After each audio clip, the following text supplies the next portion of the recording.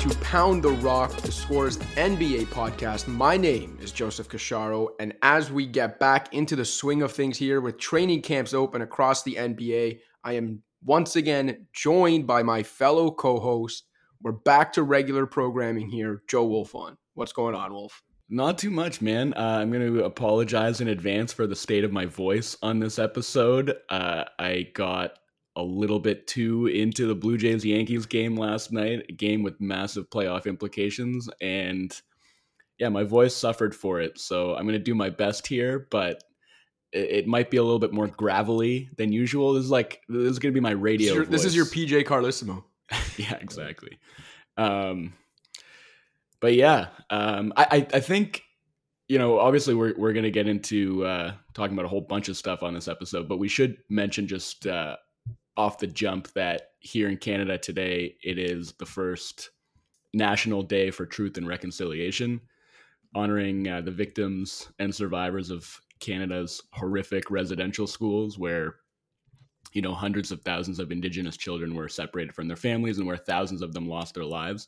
So for our many, many listeners in Canada, just hoping that, you'll find some time today to reflect on that and reflect on the cultural genocide, I think is really the only term that you can use that happened and is still happening today to the Indigenous people of this country. And, I think that's obviously a bit of a somber note to start the pod on, but I think we would be remiss if we didn't mention that. No, that's for sure, man. Well said. Obviously it was like a real blind spot for me in my education growing up. Like it took way too long for me to even learn about residential schools and get anything resembling a sense of the scale and scope of the atrocities that happened there. And I'm still in the process of learning about it. And I think that's the first step. And, as far as reconciliation itself and making restitution, I think, maybe consider a donation to the Indian Residential School Survivor Society or any number of other Indigenous-led foundations that are aiming to provide resources and restitution to that community. It's not a lot, but it's a start, I think, and we figure out, kind of where we go from here. Well said. As always, we are very appreciative of anyone who tuned in today to hear us talk ball. Like Wolfon said, a bit of a somber note, but a necessary one, I think, to open the show on what is an important day of remembrance in Canada. We know where we have to start this podcast from a basketball perspective. And unfortunately, it's not basketball related. And it might lead to some guys not playing a lot of basketball this year. Where are we starting here, Wolfon, with the vaccination related stuff, man?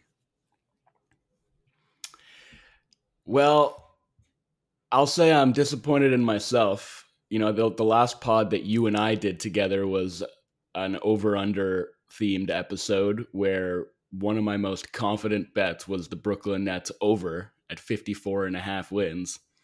And somehow I didn't factor into the equation the possibility that Kyrie Irving might miss half his team's games because he doesn't want to get vaccinated against COVID-19. And now, because of New York City's mandate, essentially not allowing unvaccinated players to perform in massive public spectacles, he's potentially at risk of sitting out all of their home games. I mean, it's going to be up to him, essentially, whether he wants to relent and get the shot or whether he's going to dig his heels in and continue to hold out for one reason or another. And I don't actually want to make light of it. I don't really care at this point, how it affects the Nets. I'm more concerned with just the fact that, a public figure like Kyrie Irving is taking the stand that he's taking for various unspecified reasons. And I know Kyrie himself is he said on media day that he wants to keep that private, asked that, the media respect his privacy on this matter. And unfortunately, that's just not how it works right now. This is a public health crisis. Kyrie is a very public figure. He is one of the most famous athletes in the world. He is one of the 3 best players on the best team in basketball.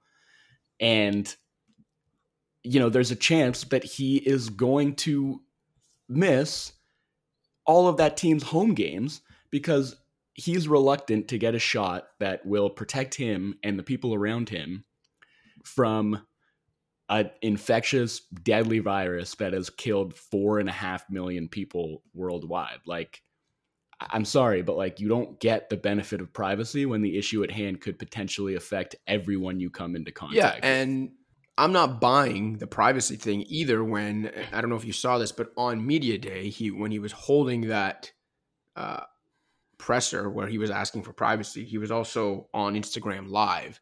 And then when the presser ended and he had been hitting reporters with the respect my privacy thing, he goes back on this Instagram Live. He said, I hope you all enjoyed that. And he said that like a few times. And then, then he says a little thing again about how, the reporters should respect my privacy. But then he goes back into the for everyone watching, I hope you all enjoyed that. And then he ends it by to his followers saying don't say I don't do anything for you on here. So he just, to me, it's nah, man, I'm not buying that you care about your privacy and this and that. You're being Kyrie and you're trying to play games. I know we've had this discussion 1,000 times over the last few years, and I've written about it too many times to count about, what makes him so polarizing. And it's because for, as straight up clownish as he can be sometimes, and, with things, whether it's the flat earther stuff or this, he also has this unbelievably admirable record of doing really good things for a lot of different people and really meaningful things off the court that actually make an impact in people's lives and in communities that he wants to touch. And so, yeah, it is polarizing because when he is, maybe aloof or does something foolish, you do have a lot of people that rock with that, what the good things he's done and don't even want to criticize him at all. And then, like I said, you've got people on the other side who are so anti-Kyrie that, when he does the many good things he's done, they almost see it as they see right past it because they don't even want to give him credit at all. And I've always tried to stay down the middle when it comes to Kyrie, but I think it's important that for as much as we praise all the good things he's done and he deserves that, we need to be able to admit when he's an absolute clown, whether it was when he went on the flat earther stuff a couple of years ago, or whether it's right now, man. And this is a perfect example. Like I said, when you already laid out why, unfortunately, this is not a matter of privacy. I just explained why I thought that whole thing was a fraud anyway, because while he's asking for privacy, he's also essentially making a mockery of it to his Instagram followers and telling them he hoped they enjoyed basically the show he just put on. And then it's just little things too. Even, he had the famous tweet last weekend about taking your mask off or whatever it was. My mask is off, time to take yours off. And then, of course, because it's Kyrie, comes out later and says, well, it had nothing to do with COVID. It's about, the metaphorical mask, which is fine. And he may have meant that. But come on, man. I don't believe for a second that he didn't know what that tweet would set off. When you're talking about taking your mask off and having everyone else take their mask off in the middle of a once-in-a-century pandemic that has involved this ridiculous divide and debate over masking and taking a mask off, and you put that tweet out there, whether you meant it to be related to the pandemic or not, you cannot tell me that you didn't know the attention that would, and that's the stuff that bothers me with Kyrie, where he does put stuff like that out there. He says just some completely moronic things, if we're being honest, and then gets defensive about why it's getting so much attention or why people want to ask him about it. It's yeah, man, because as you mentioned, you are a very public figure. And when you say ridiculous things or allude to ridiculous things that seem to hint at other things going on in the world right now, people are going to ask you about them.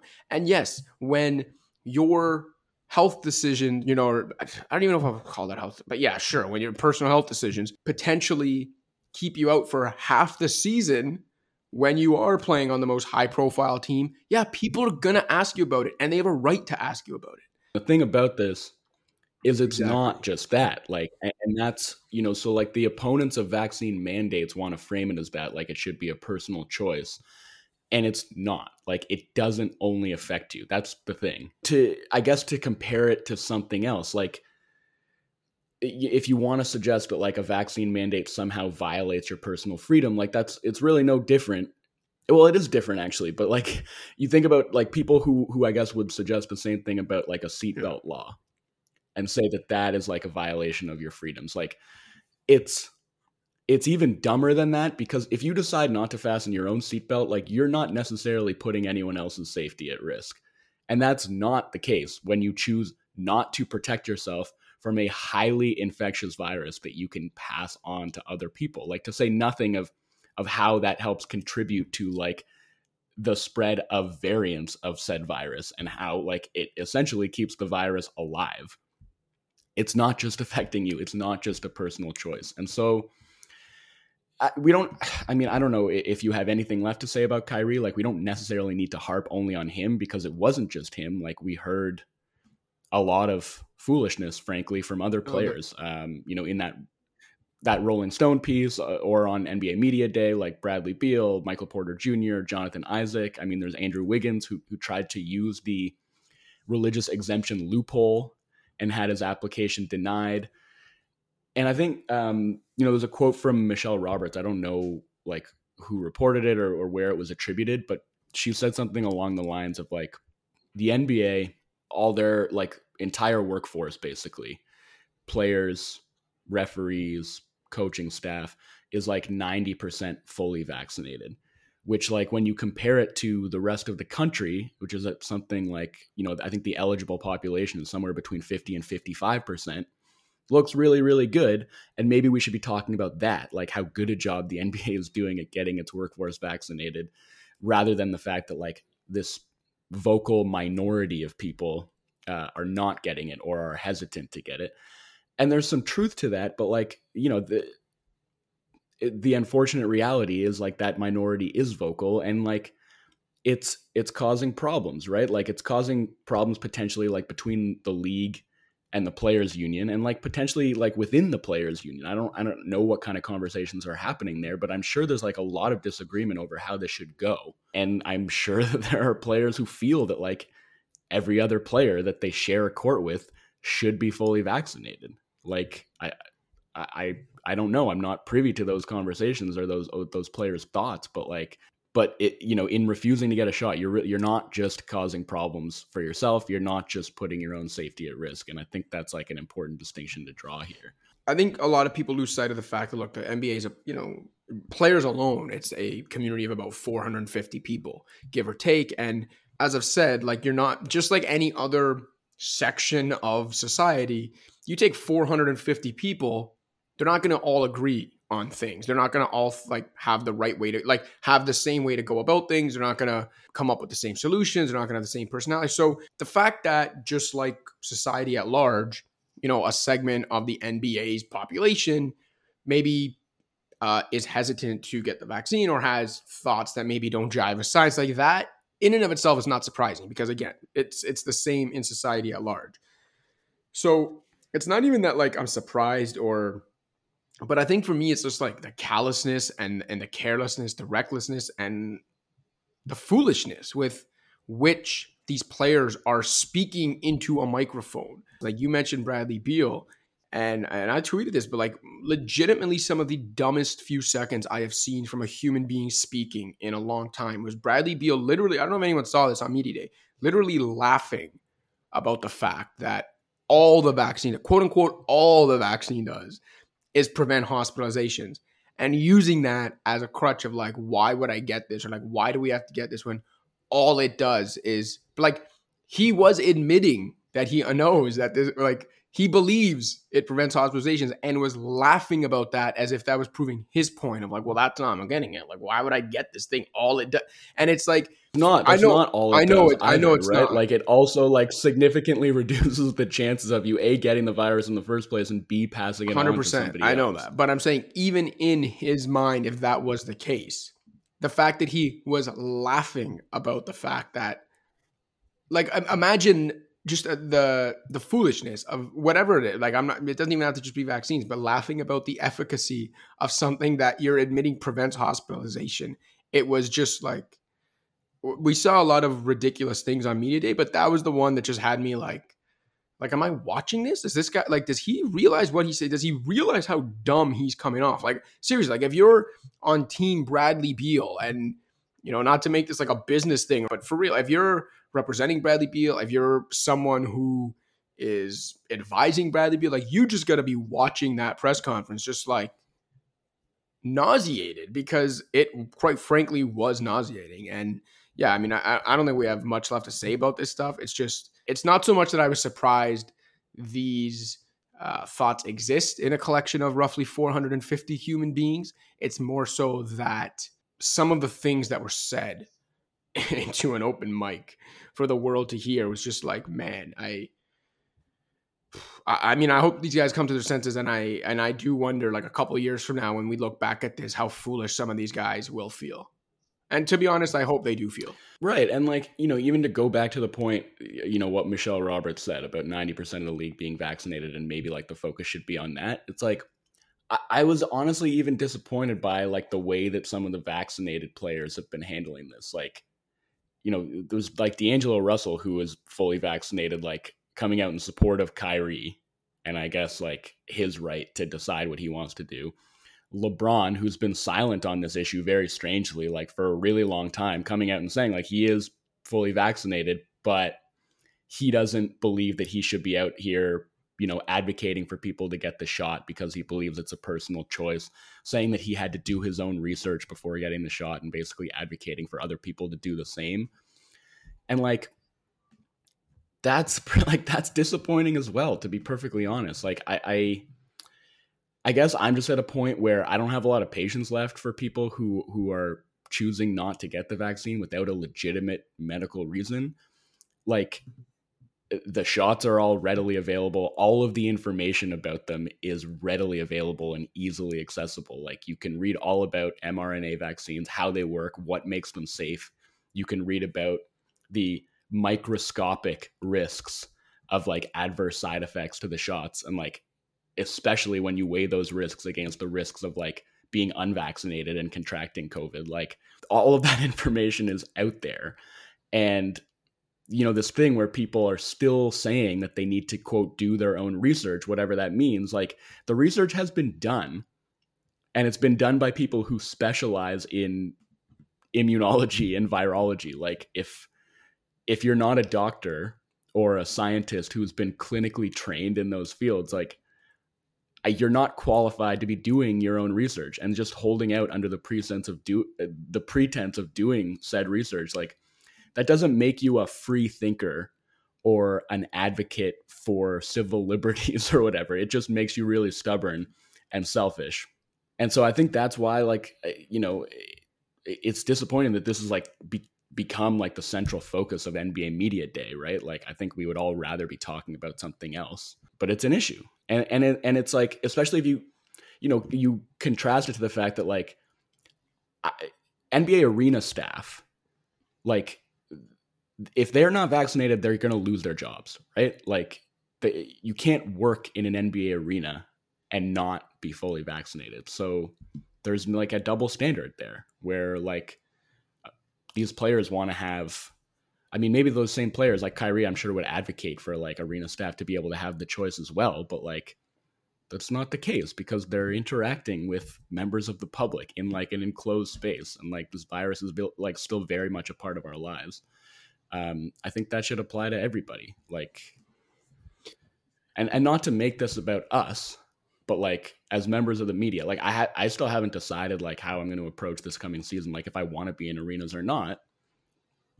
And, if like, I think Toronto came out recently and basically said that unvaccinated players are still going to be allowed to play games at Scotiabank Arena this year. And so, to Kyrie's point about wanting it to be like a private matter and wanting it to be like everybody's decisions, like,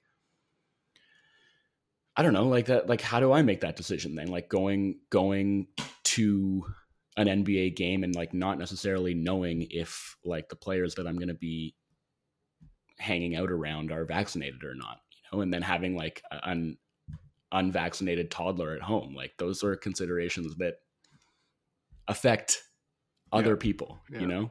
Yeah, man, it's clearly not an ideal situation from a public health perspective, let alone from, an NBA perspective. And I'm sure there are some people listening right now that just, and we are going to get to some basketball talk, by the way, but I was going to say, I'm sure there are people listening right now that want to just talk basketball right now, and we're going to, but this is not going away. Like, this is, especially if these players, like Kyrie, like Wiggins, the ones that play in markets where they have to be vaccinated to play in home games. Like, if they don't get vaccinated, this becomes a basketball issue, whether you like it or not, because one of the three best players on the championship favorite, by a mile, not playing half the season in games he's eligible, let alone, Kyrie's usual like injury issues and all that. Like, that matters. Andrew Wiggins, with the improvements and the somewhat consistency he found last season, and like the role he started to fill with the Warriors, if he cannot play half of the Warriors games, especially early in the season when they're still waiting for Klay Thompson, that affects the Warriors, so even if you are the type of person that is saying to hell with the public health side, which obviously we are not there, but even if you are that person and you just want to strictly talk about this from a basketball perspective, there is no way to avoid this being the central issue in the NBA right now. And it will continue to be until either the laws change, which, newsflash, they're not going to, or these players get vaccinated. Yeah, right. And I think, if the laws change, it will just be like more markets enacting for real those same mandates about players' eligibility to play if they remain unvaccinated. Like, that's the only thing that's going to change, right? What the NBA is doing without enforcing like a strict vaccine mandate, I kind of feel like they're doing everything they can to like incentivize getting the shot. Like, unvaccinated players are going to be subject to like way stricter and more rigorous testing regimens. Like, they're not going to be allowed to go out and eat with their team like when they're on the road. They'll just have less freedom of movement in general, and way more time on the sidelines if them or someone in their circle tests positive. And then I think the latest piece of news was that players who do have to sit out games in the markets where unvaccinated players aren't going to be eligible will be docked pay for the games that they miss. So I think it's, they're not going to force an unvaccinated player to basically either get the shot or sit out. They're just going to make it really uncomfortable for the players who haven't gotten it to continue to do so. Yeah. All right. What do you say? Should we talk about the basketball portion of this pod, which is our annual list of breakout players? I would like that. Let's take the break, come back and do that. What's up, Pound the Rock listeners? Just a friendly reminder to rate, review, and subscribe to the show on iTunes, SoundCloud, Stitcher, Spotify, or wherever else you get your podcasts. You can also check out the Score's Fantasy Football podcast with Justin Boone. And in case you haven't already, download the Score app, available on iPhone and Android. That's where you can find all of our feature content, as well as live scores, updates, and breaking news. And don't forget to check out the Score's YouTube page for an informative yet lighthearted dive into the sports world's trending topics. Now back to the show. All right, Wolfon. We're going to pick 3 players each. Well, we might overlap on some and end up with less than 6 total, but we will have 3 to 6 players between both of us that we have selected as our 2021-2022 breakout candidates. I assume some will be really obvious and maybe 1 or 2 will be a little more off the board. Well, I tried to go a little bit off the board just so that we wouldn't have overlap. I'm curious actually to see if we do or don't. I think the first one I've got is probably the most likely one to overlap. Hit me. Nickeil Alexander There's our Walker. first overlap. Yeah, that's our first overlap. But by the way, before I'm going to interrupt you here. It's you brought him up first, but I just wanted to know: did you see Stan Van Gundy talking about him on NBA TV? Please tell me you did. Okay, so Pelicans fans were I was going to say laughing about this. I think they were a little more frustrated. But Stan Van Gundy spoke about Nickeil Alexander Walker on NBA TV recently, and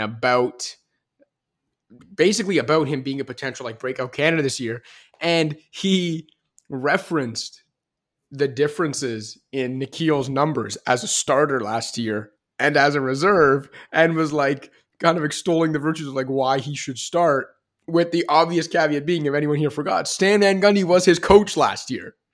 and was the one Yeah. deciding whether he started or came off the bench. So obviously, I know it's not that simple for NBA coaches. I know there are politics involved. I know there are, it's not as simple as just him being able to start who he wants, even though it might seem like that's a ridiculous statement, what I just said, but it really isn't that simple. And so I don't know, maybe him going on TV and saying that was his own way of saying he actually wanted to start him. I don't know. But the optics of it were just genuinely hilarious. Like the guy who coached Alexander Walker last year, now on TV, saying, well, like, this guy's a breakout candidate, and here's why. Like, here are his numbers as a starter. And it's like, well, if only his coach had given him more starts. Like,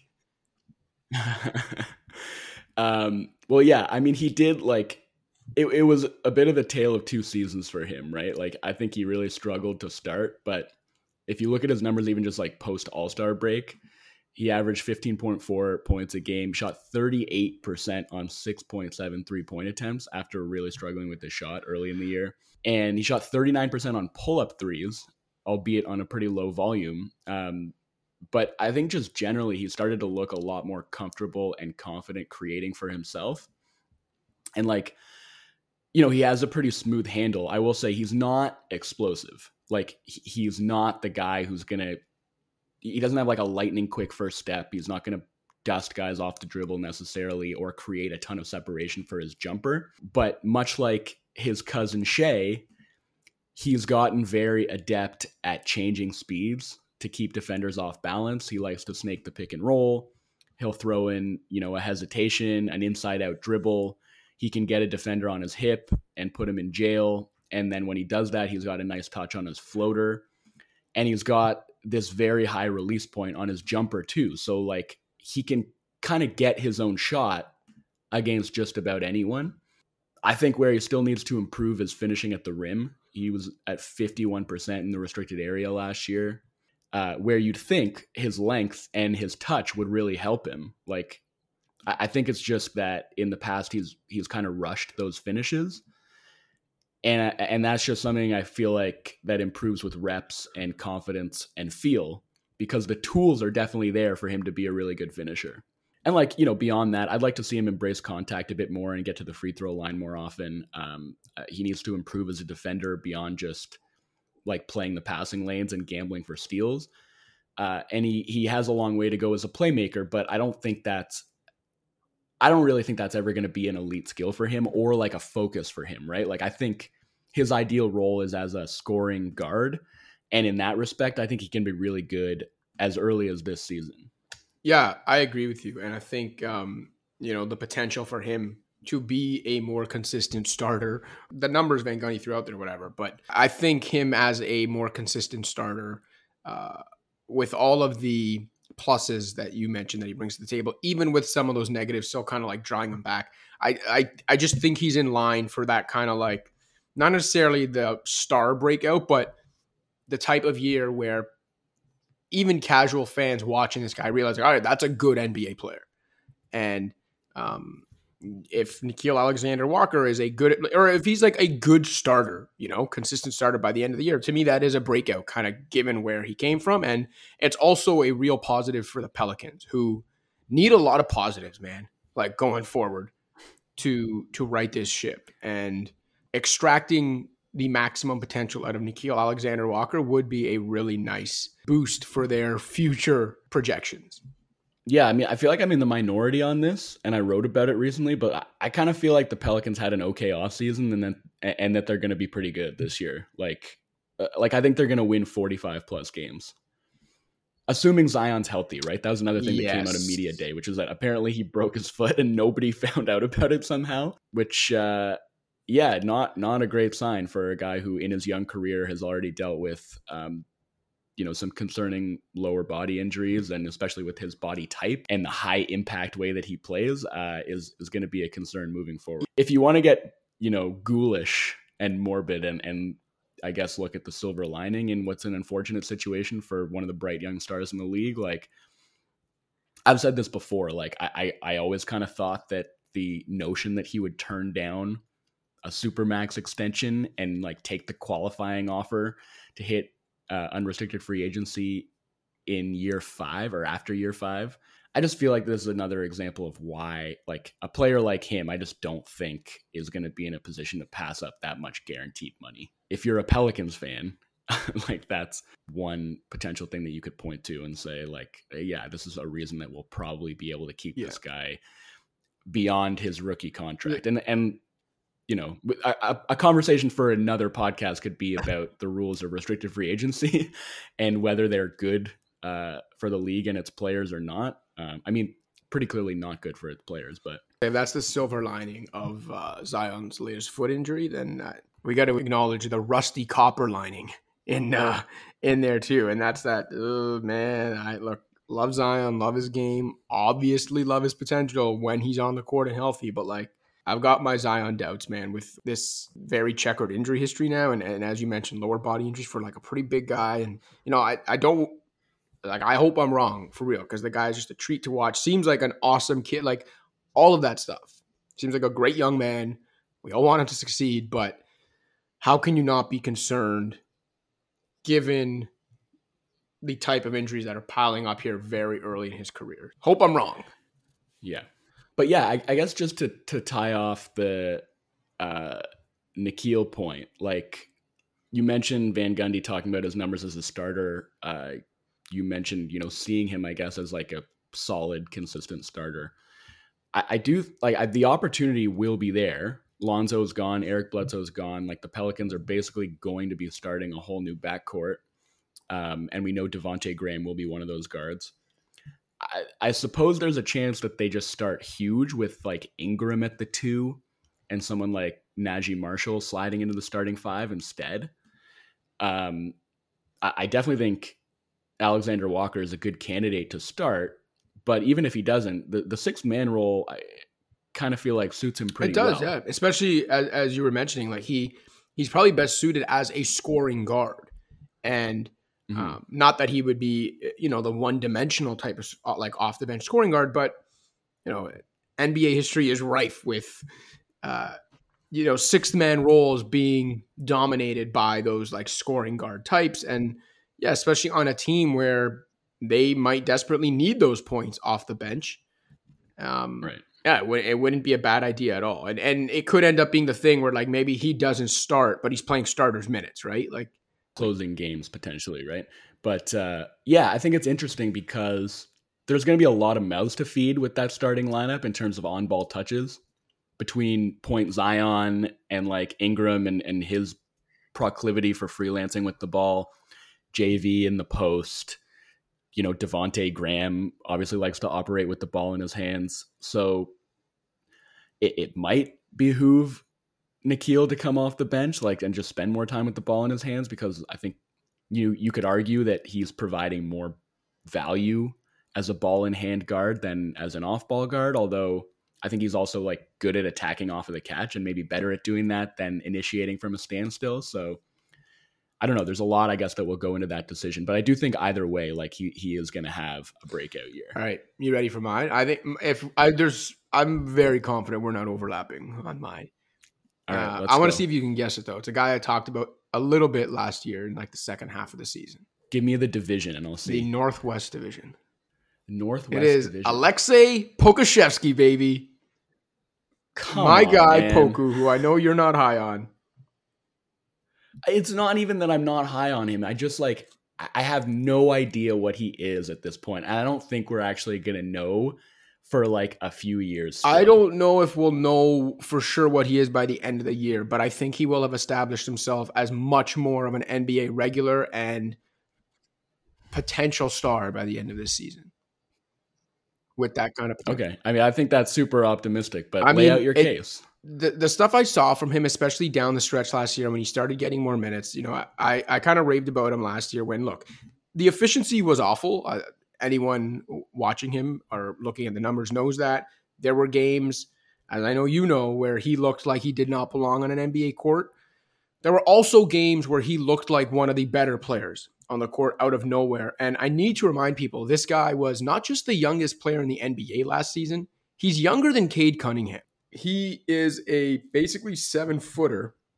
Or not basically, he's listed as 7 feet. He's a 7-footer with just like tremendous playmaking abilities And while the shooting numbers haven't really come yet, like the shooting ability is there.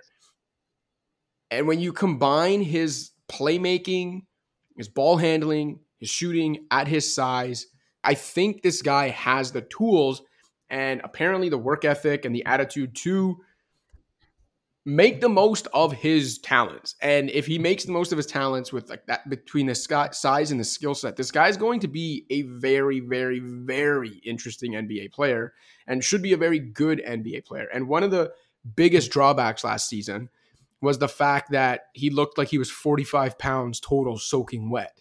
Now, he may never fill out and become like a super muscular dude. He probably never will.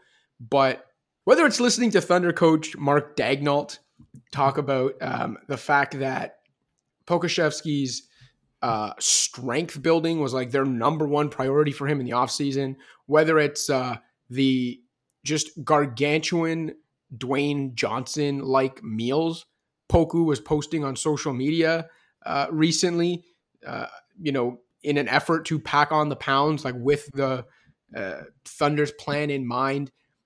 If he comes back just, with the experience, with more strength, playing more consistent minutes, which again, if you look at like the back half of last season, basically from like March on, he went from being a sometimes DNP guy to all of a sudden being a pretty consistent part of the rotation. If he can find some consistency minutes wise and everything else just kind of like incrementally builds, I really think the Thunder have like a super, super exciting player on their hands.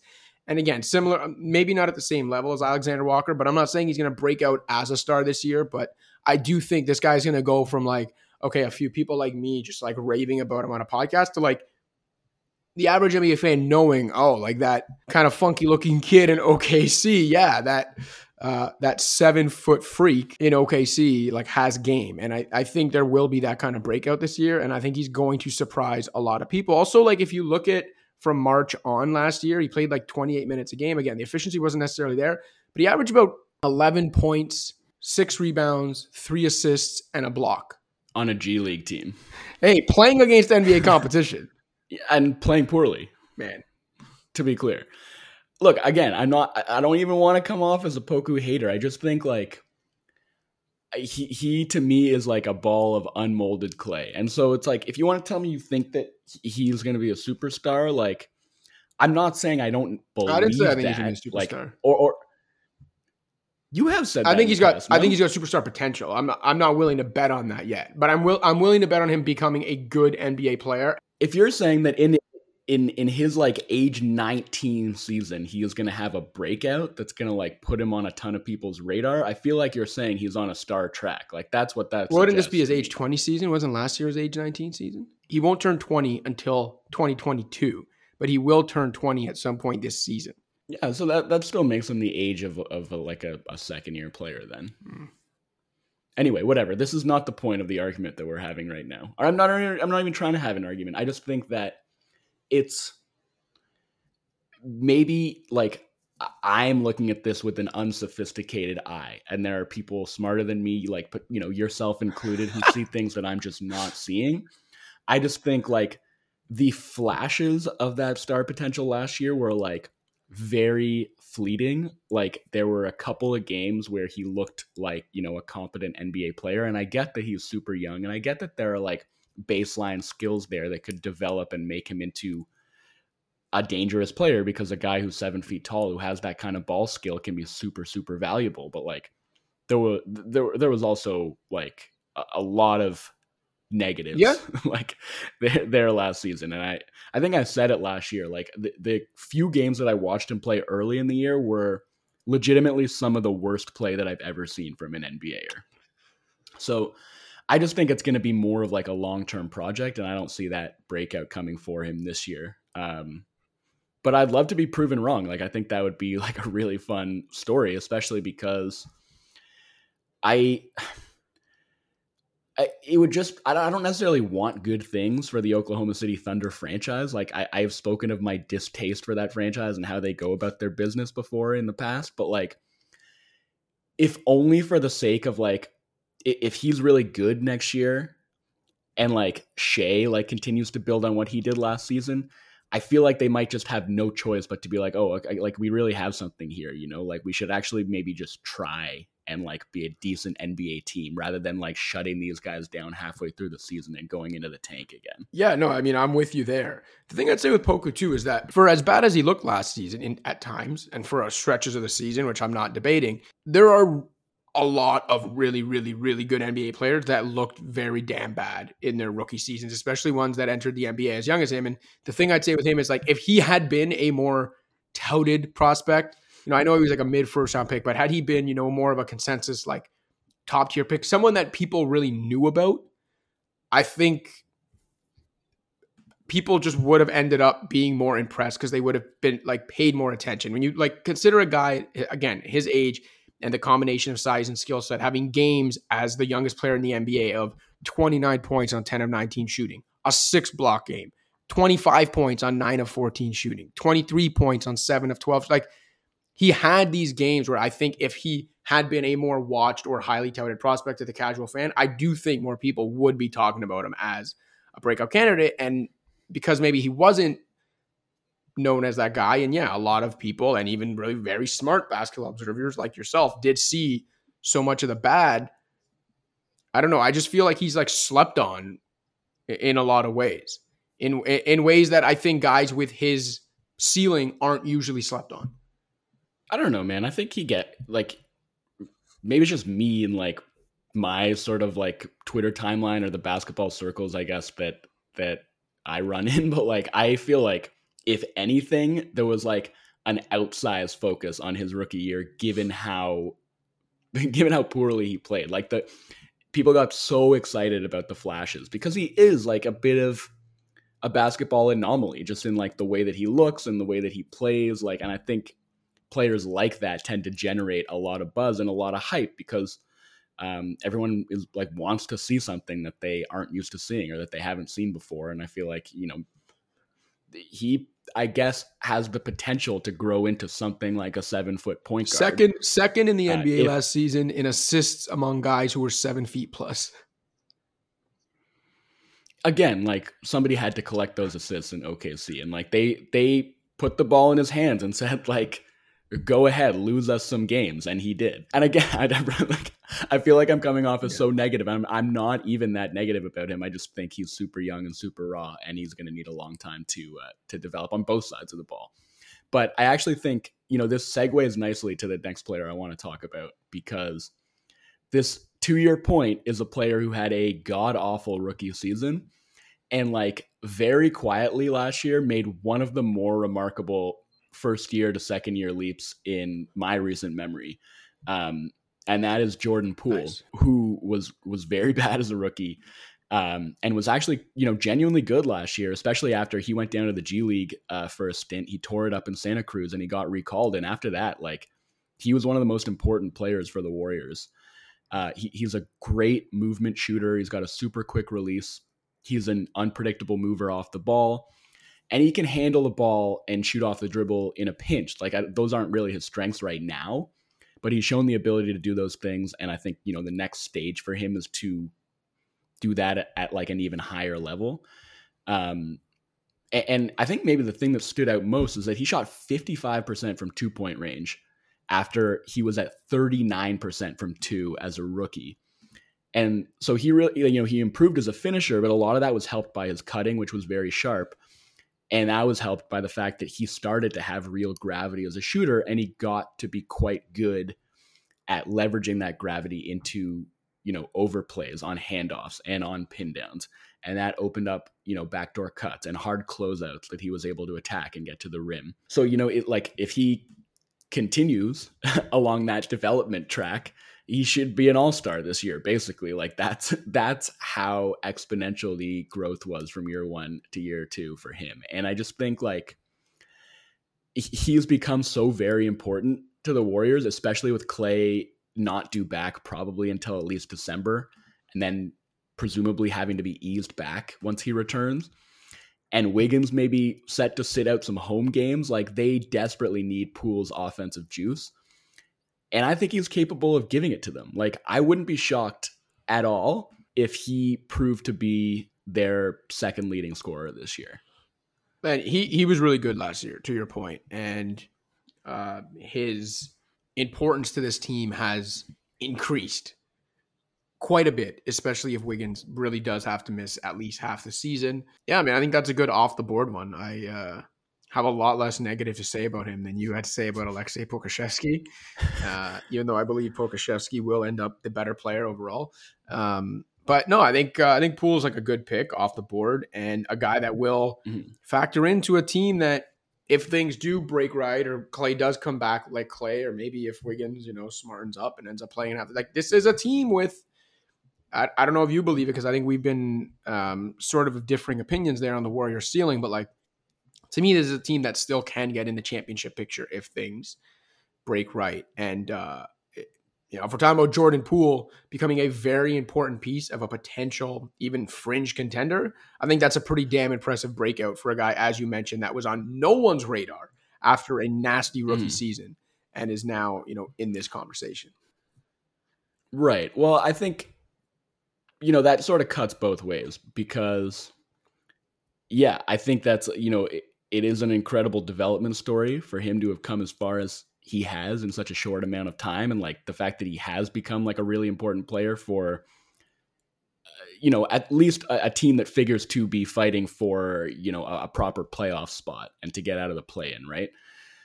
I also think the fact that Jordan Poole, for all the nice things I just said about him, is such an important player for the Warriors is still an indictment of the Warriors. He's still Jordan Poole.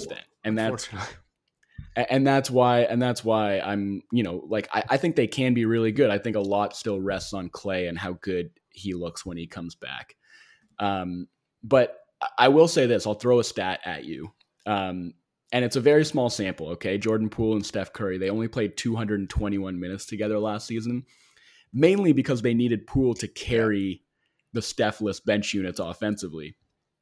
But I'll give you a guess as to the Warriors' net rating in those 221 minutes that they played Steph together. And Poole both on the court? Well, now that you're asking it, I feel like it's going to be something ridiculous. So I'm going to say like plus 15 per 100 possessions. It's higher than plus 20? It's plus 17.9 per 100 possessions. Again, 221 minutes, tiny sample, but I think that does speak to how good the Warriors can still be when Steph plays with another movement shooter who also has gravity, also moves well without the ball, like can also do things with the ball in his hands. Like when it's not just incumbent on Steph to like drive the offense on his own, that team can still be really, really good. And that, that's a good omen potentially for what they could look like when Clay comes back. If Clay still has that, incredible off-ball mojo, and if the knee and Achilles injuries haven't sapped his ability to, move around the way that he does, to get his shot off as quickly as he does, like all those things are going to be really important. But if he is, let's say 90% of what he was before he got injured, then yeah, this Warriors team has some juice and could potentially get into the title mix. So two of mine are already off the board because we overlapped on NAW. I went with my boy Poku. I had a hard time picking one last one because for me it came down to like going off the board or just going with the guys that I actually think are like legit and not even like a Poku type, like a legit, And so to me, there's like the obvious one, like the most obvious one to me is probably OG Anunoby. Whether you're sitting here in Toronto like we are, you picked him last year. And that's what I was going to say. But the problem is I picked him last year. And though he did break out in his own way, I think the breakout coming this year is of a much different variety, especially with Pascal Siakam sitting for probably the first month or so of the season. Jaren Jackson was another one that I thought coming off of injury last year, only played 11 games. I think he's a guy that he could break out in a way where he just makes a much bigger impact, but Jaren Jackson's like a pretty known commodity-ish at this early stage of his career. So then I was picking between two guys, and I'm hoping neither one of these takes you as an overlap. I was then came down to Darius Garland and Tyrese Maxey. I didn't have Garland just because I feel like Garland already had a mini breakout last year. Maxey was like one of my last cuts. And I also kind of figured that you would pick him, which Yeah, is why I went elsewhere. But like the reason that's an obvious one is because of how badly exactly. Philly needs him And to do and I good do this year, genuinely right? believe like Maxey, has some good juice to him. Um, For sure. he slid a bit as his rookie year went on. Like he had that great start to his rookie season, and I think maybe the expectations for him maintaining that were quite unfair because rookies in the NBA just usually don't maintain that level of play all year, especially on both ends. But look, between I think his skill set and what the Sixers desperately need, both from that position, but in general from a body to fill that position, with Ben Simmons potentially just not showing up ever for this team ever again, actually likely not showing up for this team ever again. They need someone to fill not just like ball handling duties, but they need someone who can handle the ball, who can shoot it, who can pull up, who can create for himself. And yeah, look, is that a lot to ask of a second year Tyrese Maxey, who I'm not even sure necessarily has like star potential? Yes, that's a lot to ask of a guy, especially if Philly wants to remain a contender or in the running for the number one seed in the East or anything close to that. But I do think like between what he can do with the ball in his hands, um, with some natural improvement from year 1 to 2, and also with some of the help around him, like losing Ben Simmons is going to hurt, but like let's not forget that Joel Embiid was very much in the MVP race last season when healthy and for a large chunk of the season, and for stretches of the year actually looked like maybe the best player alive. And with Ben Simmons out of the way, I think he can more naturally dominate in the way that his game should. Tobias Harris, if he can do what he did in the regular season last year and replicate what he did, that takes a little pressure off of Maxey in the position he's going to get thrust into. And I think if he can kind of like find that perfect middle ground where it's like he's taking a step, he's taking more responsibility, he's filling this position they need, but he's also, playing off of guys like Joel and Tobias and just kind of like filling those gaps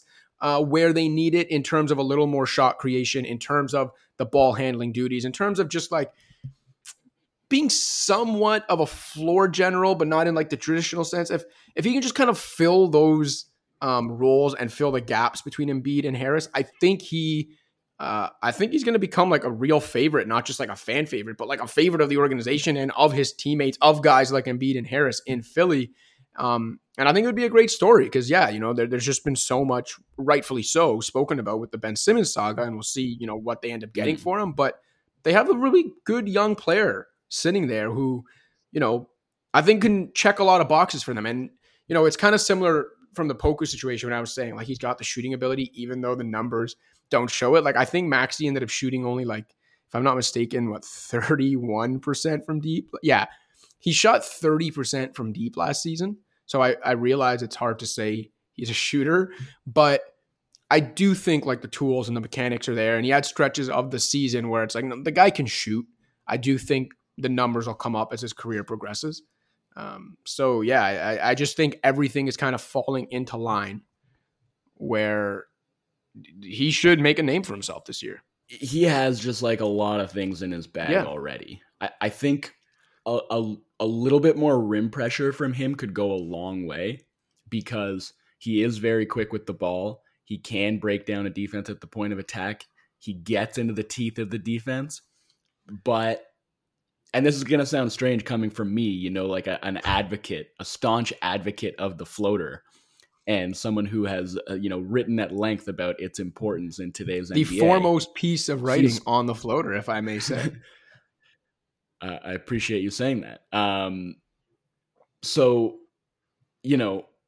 having said all that, like, Tyrese Maxey is too dependent on his floater. Mm-hmm. Like, he will get into the teeth of the defense, but he will stop short and put that floater up rather than trying to continue all the way to the rim. And that is the biggest reason why he had like an insanely low free throw rate in his rookie season. Because a guy who can penetrate the way that he can should not have a free throw rate that low. And like even his at rim frequency, like it's just not where it could be or should be, frankly, given the tools that he possesses and like his speed and his shiftiness. Like I would like to see that from him him just making more of a concerted effort to like finish some of those drives at the rim rather than from floater range. And like that floater is still going to be a very valuable shot for him. He's quite good at it. But I think he just needs to lean on it a little bit less. And the 3-point shooting is going to be a big swing skill for him as well, obviously. But I'm excited about him. I think he's going to be good. Like he looked awesome in Summer League for, whatever stock you want to put in that. And like we said off the top, he's just going to be so important to Philly this year, especially, obviously it's pending whatever happens with Simmons and what they get back for him. But in the meantime, assuming Simmons actually doesn't end up reporting at any point and he's just holding out and they're waiting until they get a trade package they like, they're going to be depending a lot on Tyrese Maxey as basically like their lead guard. And I do think that him getting off to the start, I think we both think he's capable of getting off to. If he can kind of help them not just hold their heads above water, but like be something closer to what they envision themselves as, right? If Embiid's rolling and Tobias is doing what he did last year and Maxey's taking the step we envisioned for him, they should still be really good. And I think that will make it easier, or at least a little more palatable for them to see if they can still wait out for a good offer for Simmons, as opposed to if Maxey's not the player we think he can be early on, and the Sixers are in desperate need of a lead ball handler or whatever the case may be, then the pressure is really on Morey and company to get a deal done, whatever that means, and maybe accept a deal that isn't the best in their minds. So I actually think Maxey's play even impacts how willing they might be to pull the trigger on a Ben Simmons deal before they're actually ready to. Yeah, no, that's an interesting point. It's like, how patient are they really willing to be? And, what to them, I guess, would constitute a disastrous enough start that they decided they just had to move on a deal and maybe wind up taking one that they're unhappy with. Whereas, if they get off to a strong start and Maxey looks really good, then yeah, you're 100% right. Like, I think that would definitely make them feel a lot more comfortable waiting things out. All right, my last pick. Player for the Orlando Magic, if you can believe it, one Chuma Okeke. Wow, talk about off the board, but not a bad pick. I think if we have any Magic fan listeners, they wouldn't think that this is such an off the board pick, because he was a highly touted prospect a couple of years ago. He slid in the draft to number 16 because he had suffered an ACL injury that caused him to miss his entire rookie year. He didn't even start getting regular run this past season until like midway through the season, but when he did finally start to play, and obviously his playing time shot up when the Magic gutted their roster at the trade deadline, but I thought he flashed a lot of upside. Like, the big selling point with him has always been his defensive potential. Like, he has incredible size on the wing. He's like 6'7", 230 with the 7-foot wingspan. Showed some shooting pop too, man.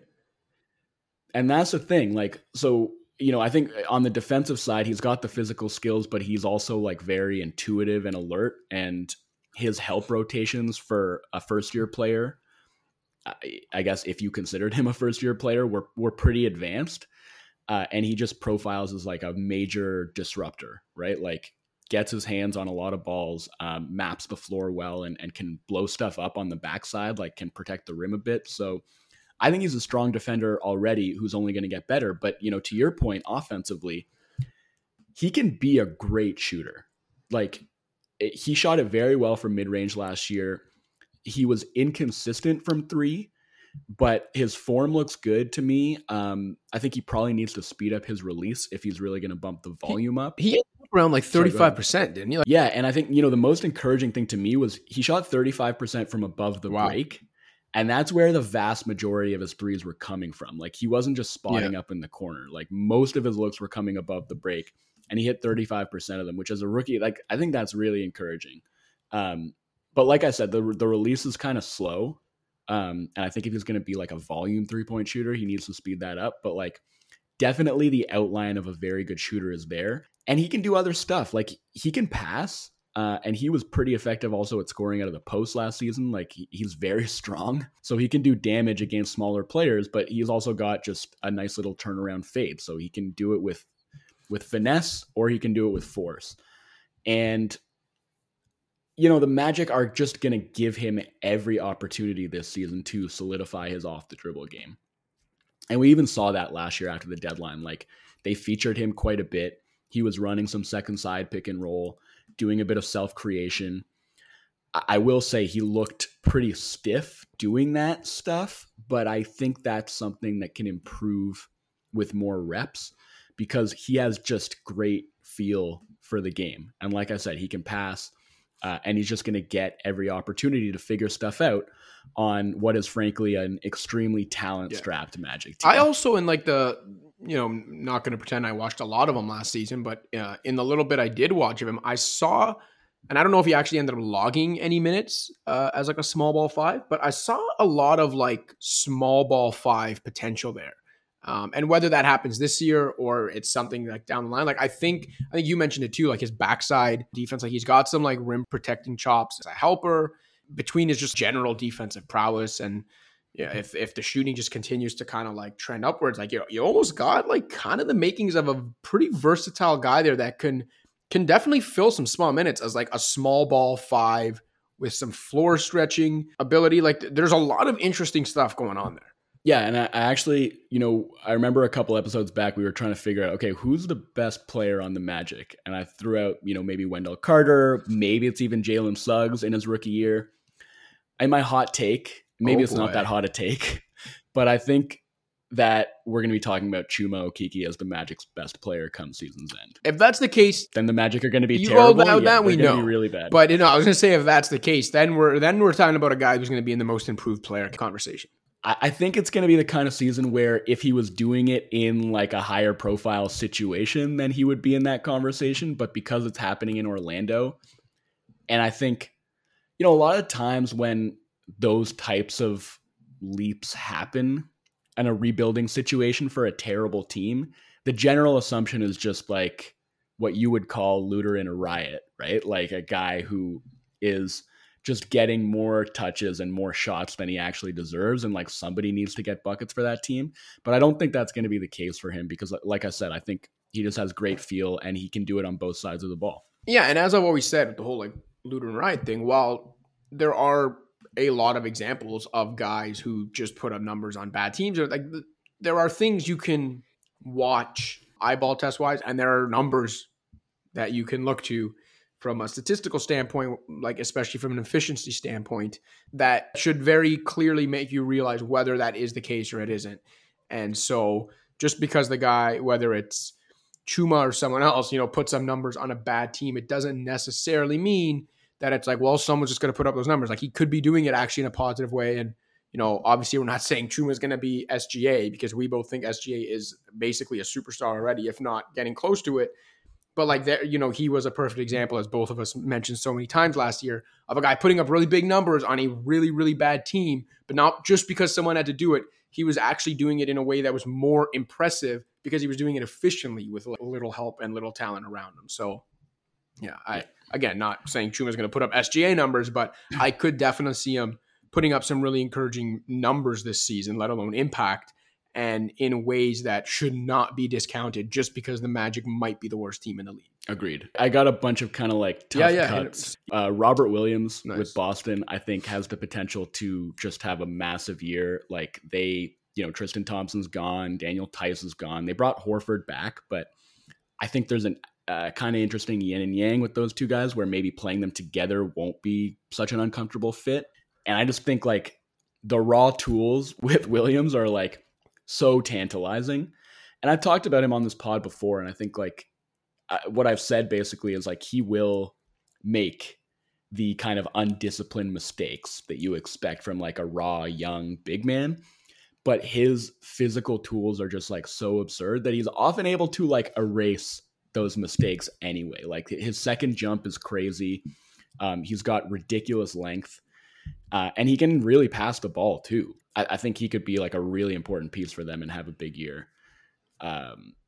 So that was like my guy who was right on the bubble. And then a few others were Rui Hachimura. I'm kind of expecting big things from him in Washington this year. I loved the way he finished last season. Pat Williams was actually one of my tough cuts too. Just because like another thing that we've talked about before, but like they're really going to depend on him. And because of how thin they are at the 4 and how thin they are defensively, like he's going to be leaned on a lot. I've been high on him like as a two-way potential guy for a long time. And I think now this might be an example where, like, okay, very clearly there's not going to be much of the ball to go around left in Chicago based on the way they've revamped that roster. But while maybe he's not going to get the chance to show off that like two-way ceiling that I think is still there for him, I do think he actually can find a really nice groove and settle into a role as, at least on this team, like very much like a defensive specialist, almost defensive anchor type guy. And I think if that's the role he first excels in the NBA, I think that's completely fine for his long-term trajectory. And I actually think he's capable of filling that role on a pretty good team, like right now.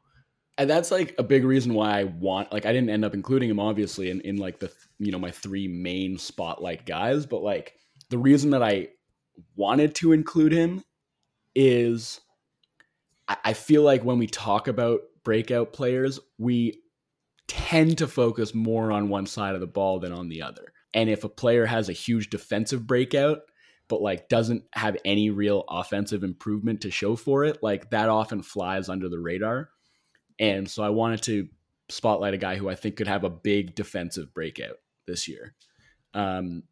So I had him there. I had Jaden McDaniels there, another like guy with massive defensive upside in Minnesota, who I think, they have the same issue, right? Like they're super thin at the four, unless or until they trade for Ben Simmons, like they're going to be depending on McDaniels a lot to make their defense function. And I think he's a really interesting player who has kind of like, he has Jonathan Isaac type defensive potential. I like that. We're calling him vaccinated Jonathan Isaac from here on out. Vaxxed Isaac. Malachi Flynn in Toronto, I think like it's tough with him just because like, I don't actually think that he has starter upside. Like I just think that the physical limitations with him are like, I like his skill set a lot, but he just like doesn't have the burst. I don't think to ever really be like a starting caliber guard given like his sort of small physical stature.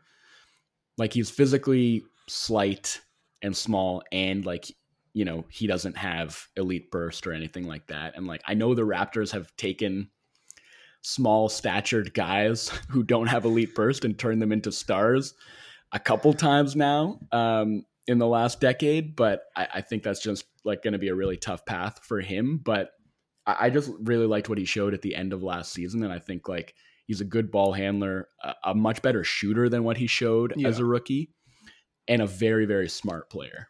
I also think, and I think you were mentioning it with Maxey in Summer League, and it was like kind of like Flynn the same way. It's like, yeah, you don't want to put too much stock in what they did in Summer League, but guys like that, and Flynn is a good example of this, you also want them to, as second-year guys who got some experience last year, you want them to look out of place in a good way in Summer League, and I think Malachi Flynn very much looked like that. Like, Toronto's first Summer League game, it very much looked like, all right, like, Malachi Flynn is too good for Summer League.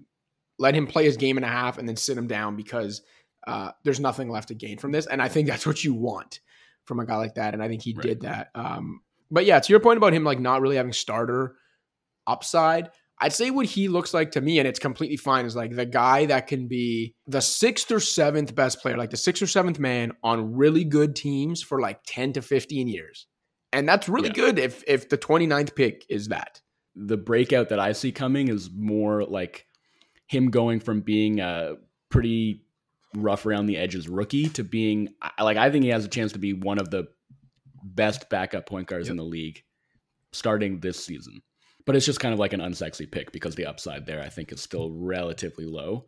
And then I had one last guy who I put in sort of a different category. And it's similar to like you wanting to pick OG, because I feel like typically with this exercise, we tend to focus on lesser known commodities and guys that we think will sort of like emerge onto the scene rather than guys who have like been on the scene breaking out into star level players. But the one guy I think I would pick if I was going to pull a name out, of a guy who I think is an established player, is a known commodity, but could potentially make that jump into like fringe all-star territory, it's DeJounte Murray. And another guy who, on that same episode where we were debating about Orlando's best player, we were talking about San Antonio's best player, and we kind of settled on Murray and said probably outside of Orlando, that's, the worst best player on any team in the league. But at the same time, man, like he's so close to putting it all together. I feel like he's not as good a playmaker, I feel like, as he should be. He's an excellent open court player who can really struggle offensively in the half court, but like his mid-range jumper looked pretty smooth last year. And if he can just sort of extend that out to the 3-point line where he's like banging down, even like 36% of his threes, and he's able to do it off the dribble, which like a ton of his mid-range shots were coming off of the bounce last year, and he looked pretty effective at doing that. And then he's just like, absolutely has the potential to be the best defensive guard in the NBA. Like he is that good. And like the defense feeds the offense for him too, because he creates a ton of turnovers and he gets out in the open floor where he is a menace. And I think if he just like gets a little bit more of the half court juice, which, a lot of that's just going to come down to the 3-point shot and the pull-up shot, he could jump into that conversation as being like a fringe all-star. And if I'm not saying it's necessarily going to happen, or I would even say it's probable, but like there's going to be a lot more touches now to go around in San Antonio with DeRozan gone. And he, to me, is the most likely player to like take a bunch of those on-ball reps and just run with them. Yeah, I think those are all fine choices. And the fact that you had to cut them and I had to cut my guys is another indication, as it is every year, that there's a lot of good young talent in the NBA and a lot of star talent. And it's tough to kind of break into that. I think it'll be fun to watch all these guys, because even the guys we cut obviously have breakout potential, or we wouldn't have mentioned them at all. You got anything else for this week? Or I think I'm tapped out. Yeah, man. All right. Now, well, that makes two of us. So let's get to a couple fan shout outs. First one is actually via the Apple Podcast reviews, and it's B Monkey, but the O in monkey is a 0, who said, shout out to Cash and Wolfon. The pod is great. And then also shouted out, Cash is also a good Scarborough boy who knows about Samosa King. So I wanted to make sure B Monkey's shout out got on there, because yes, Samosa King in Scarborough is the best. And I say that obviously with a ton of bias, but also no shame in that bias of Samosa King at Middlefield and Finch, a staple of Scarborough. Scarborough bias aside, the other fan shout out of the week goes to Luke Obst, or Obst, O-B-S-T, who interacts with us often on Twitter. I don't think we've ever given him a shout out. He's in Eckville, Alberta, Canada. And he had, I think, tweeted us a couple of weeks ago. It's been a while now. But when we posted our first post-vacation episode a few weeks ago, the first one we had done together in a while, he had just wrote us to saying that that episode was awesome and that he missed us as a duo. Well, we're back, Luke. And we are happy that you're still here with us. So there's 2 fan shout-outs this week. I've already got a couple in the chamber for next week or for the next couple weeks. But please, as always, if you're a listener of ours, hit us up on social media. Email us. Hit us up on Twitter. Find me on Instagram. Let us know how long you've been listening, where you're listening from, and we would love to get you a shout-out on a future show, whether you reference a Scarborough staple or not. With that, for Joe Wolfon, I'm Joseph Cacharo. Pound the rock.